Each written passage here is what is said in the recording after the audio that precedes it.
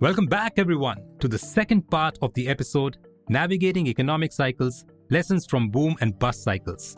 In part 1, I explored the historical context, the role of government policies, and the insights of my guest, Peter Schiff, the man who predicted the 2008 financial crisis. If you missed all that, then I recommend you have a listen. I will be waiting right here.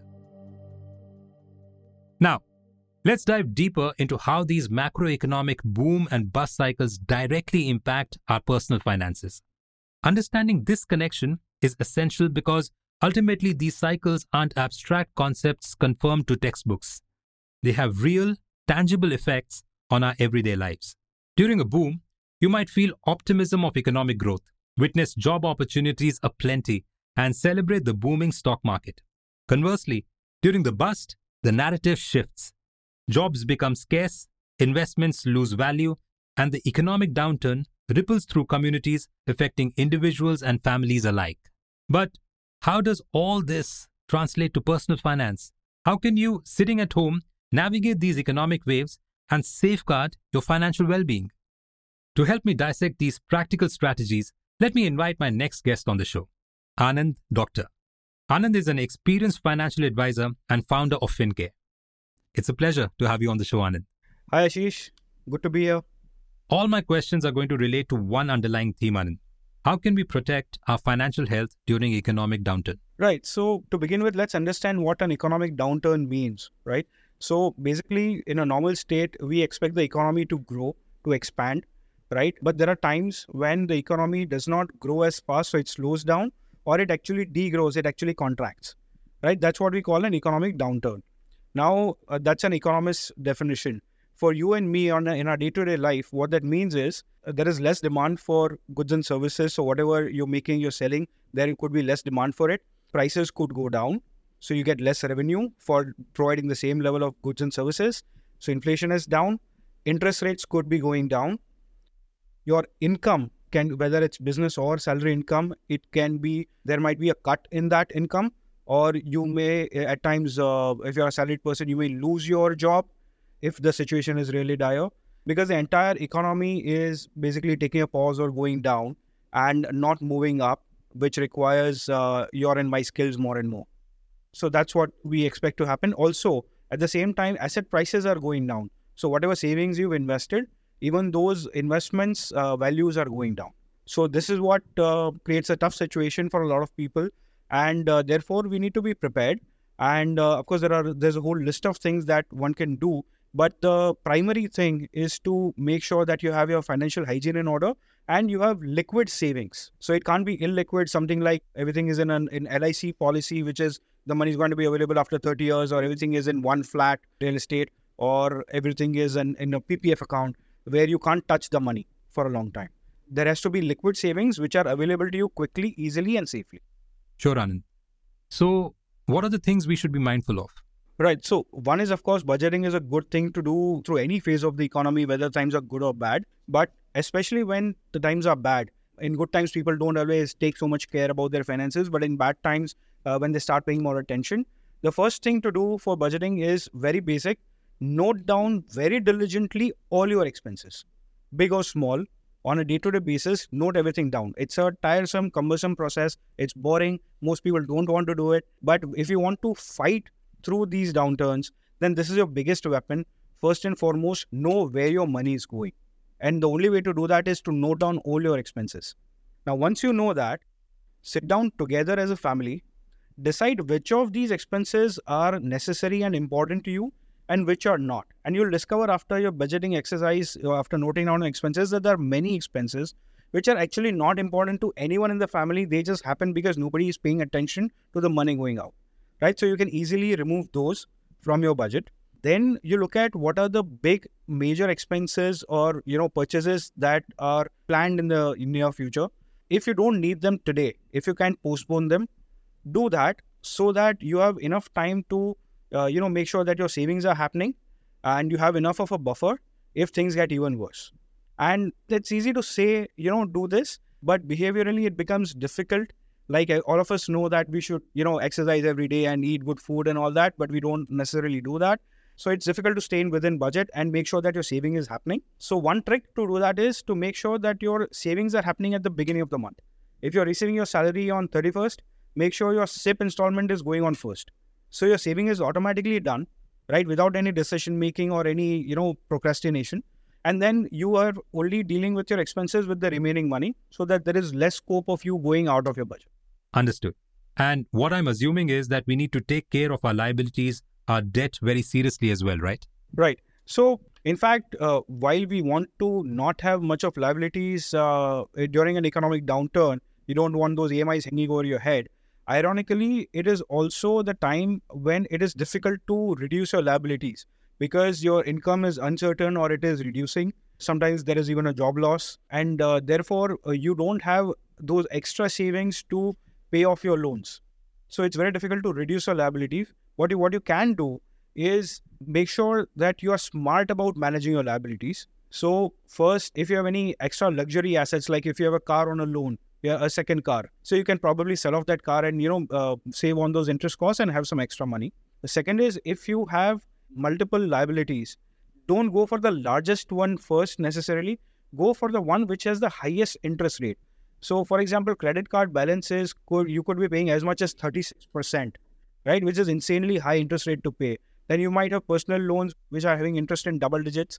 So it could be anywhere from, say, 10, 12% to 18% to sometimes even as much as 24%. So make sure that you pay off these first rather than trying to pay off a larger chunk of, let's say, your home loan where you're paying 8, 9%. An interesting aspect of an economic downturn is that interest rates typically go down during an economic downturn. So what happens is you have an opportunity to pay lower interest on your existing liabilities. Now, the current institution where you're borrowing from may not necessarily pass on those savings to you immediately. But what you can do is you can do some shopping. You can go to different institutions and look at refinancing your liabilities so that you get a better deal and you pay lesser interest on the same loans that you have. Got it. And thank you for sharing these insights. Do you have any points to share on emergency funds? Right. So building an emergency fund is crucial, right? There's a popular proverb that says it's no use digging a well when your house has already caught fire, right? So the time to do that ideally is not during an economic downturn, but when things are going well, the situation is under your control, and it's easier for you to commit to savings and make sure that you can put some money aside for the bad times. Now, then the question that arises is how much and where do you put it? So how much, again, depends. It can vary widely depending on your situation. And even for the same person at different times, depending on their financial picture, it can be different.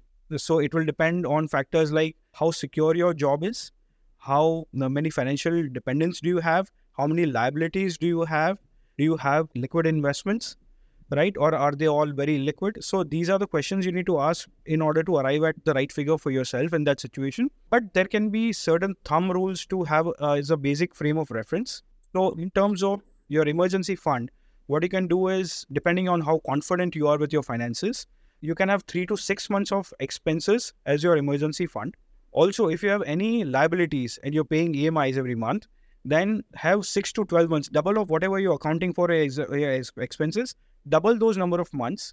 So if you are accounting for 6 months of expenses, have 12 months of EMIs also added to that emergency fund, right? So that's a basic frame of reference. So at least your day-to-day expenses and your EMIs are taken care of. Also, you need to make sure that when you invest these savings, they have to be A, safe, and B, liquid, so that they're available whenever you need them. Right. And this leads me to the topic of investments, actually.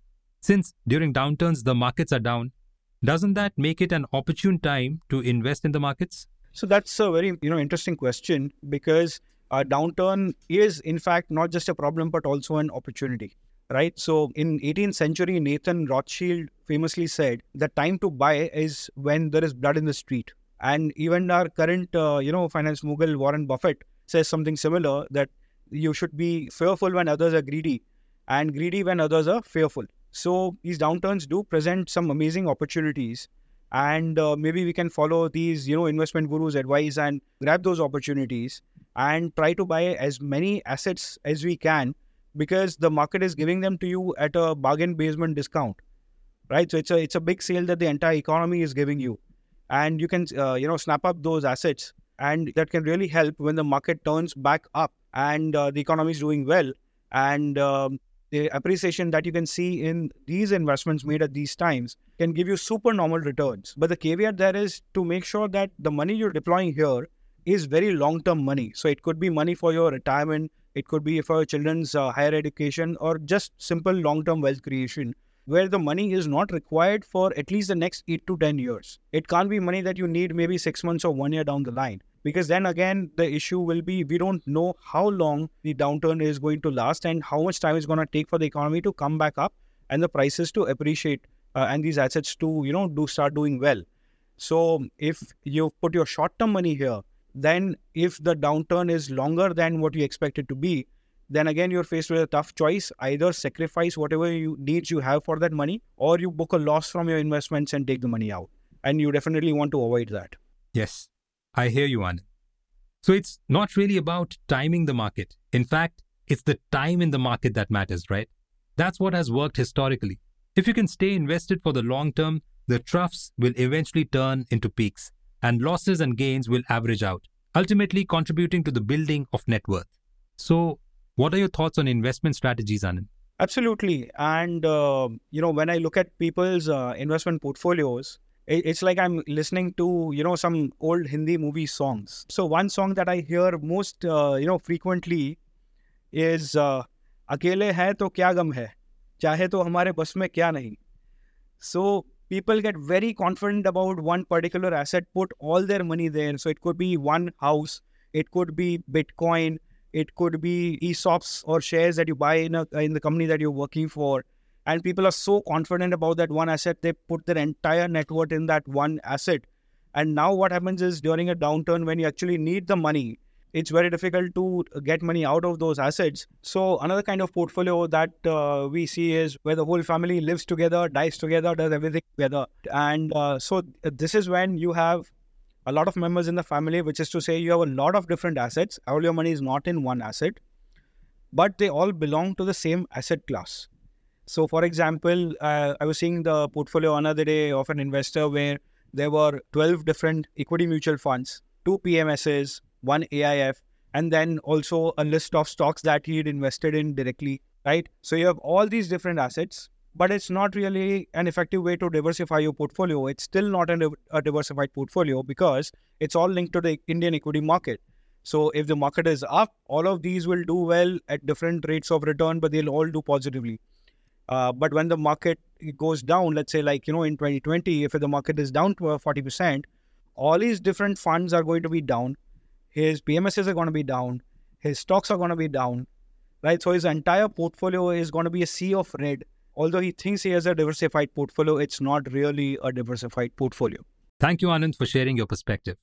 Effectively, managing through economic ups and downs necessitates strategic decision-making. To ensure sustained growth and capitalize on opportunities, let me share some key specific points with you. It's crucial to diversify both personal and business finances. This involves expanding your financial portfolio and income sources, such as by broadening your customer base, product offerings, and service delivery methods. Building and maintaining savings during prosperous times is essential to prepare for economic downturns, with a focus on long-term investments like retirement plans. Wise debt management, particularly monitoring credit card balances and paying them in full each month, helps prevent long-term financial strain. Keeping job skills updated is vital for enhanced employability. Aligning skills with industry demands training and education. Embracing individual financial planning, steering clear of herd mentality, and tailoring a plan that aligns with personal goals and risk tolerance ensure a uniquely designed and resilient financial path. Taking guidance from One Finance's experienced, qualified financial advisors is a wise approach. Let's take control of our financial destinies with confidence and mindfulness. If you found this valuable, then help us spread the message, and until next time, stay financially empowered. This is Temperament by One Finance, produced by Wine Studio, and I'm your host, Ashish Chawla. Investment in securities market are subject to market risks. Read all related documents carefully before investing. The securities quoted are for illustration only and are not recommendatory.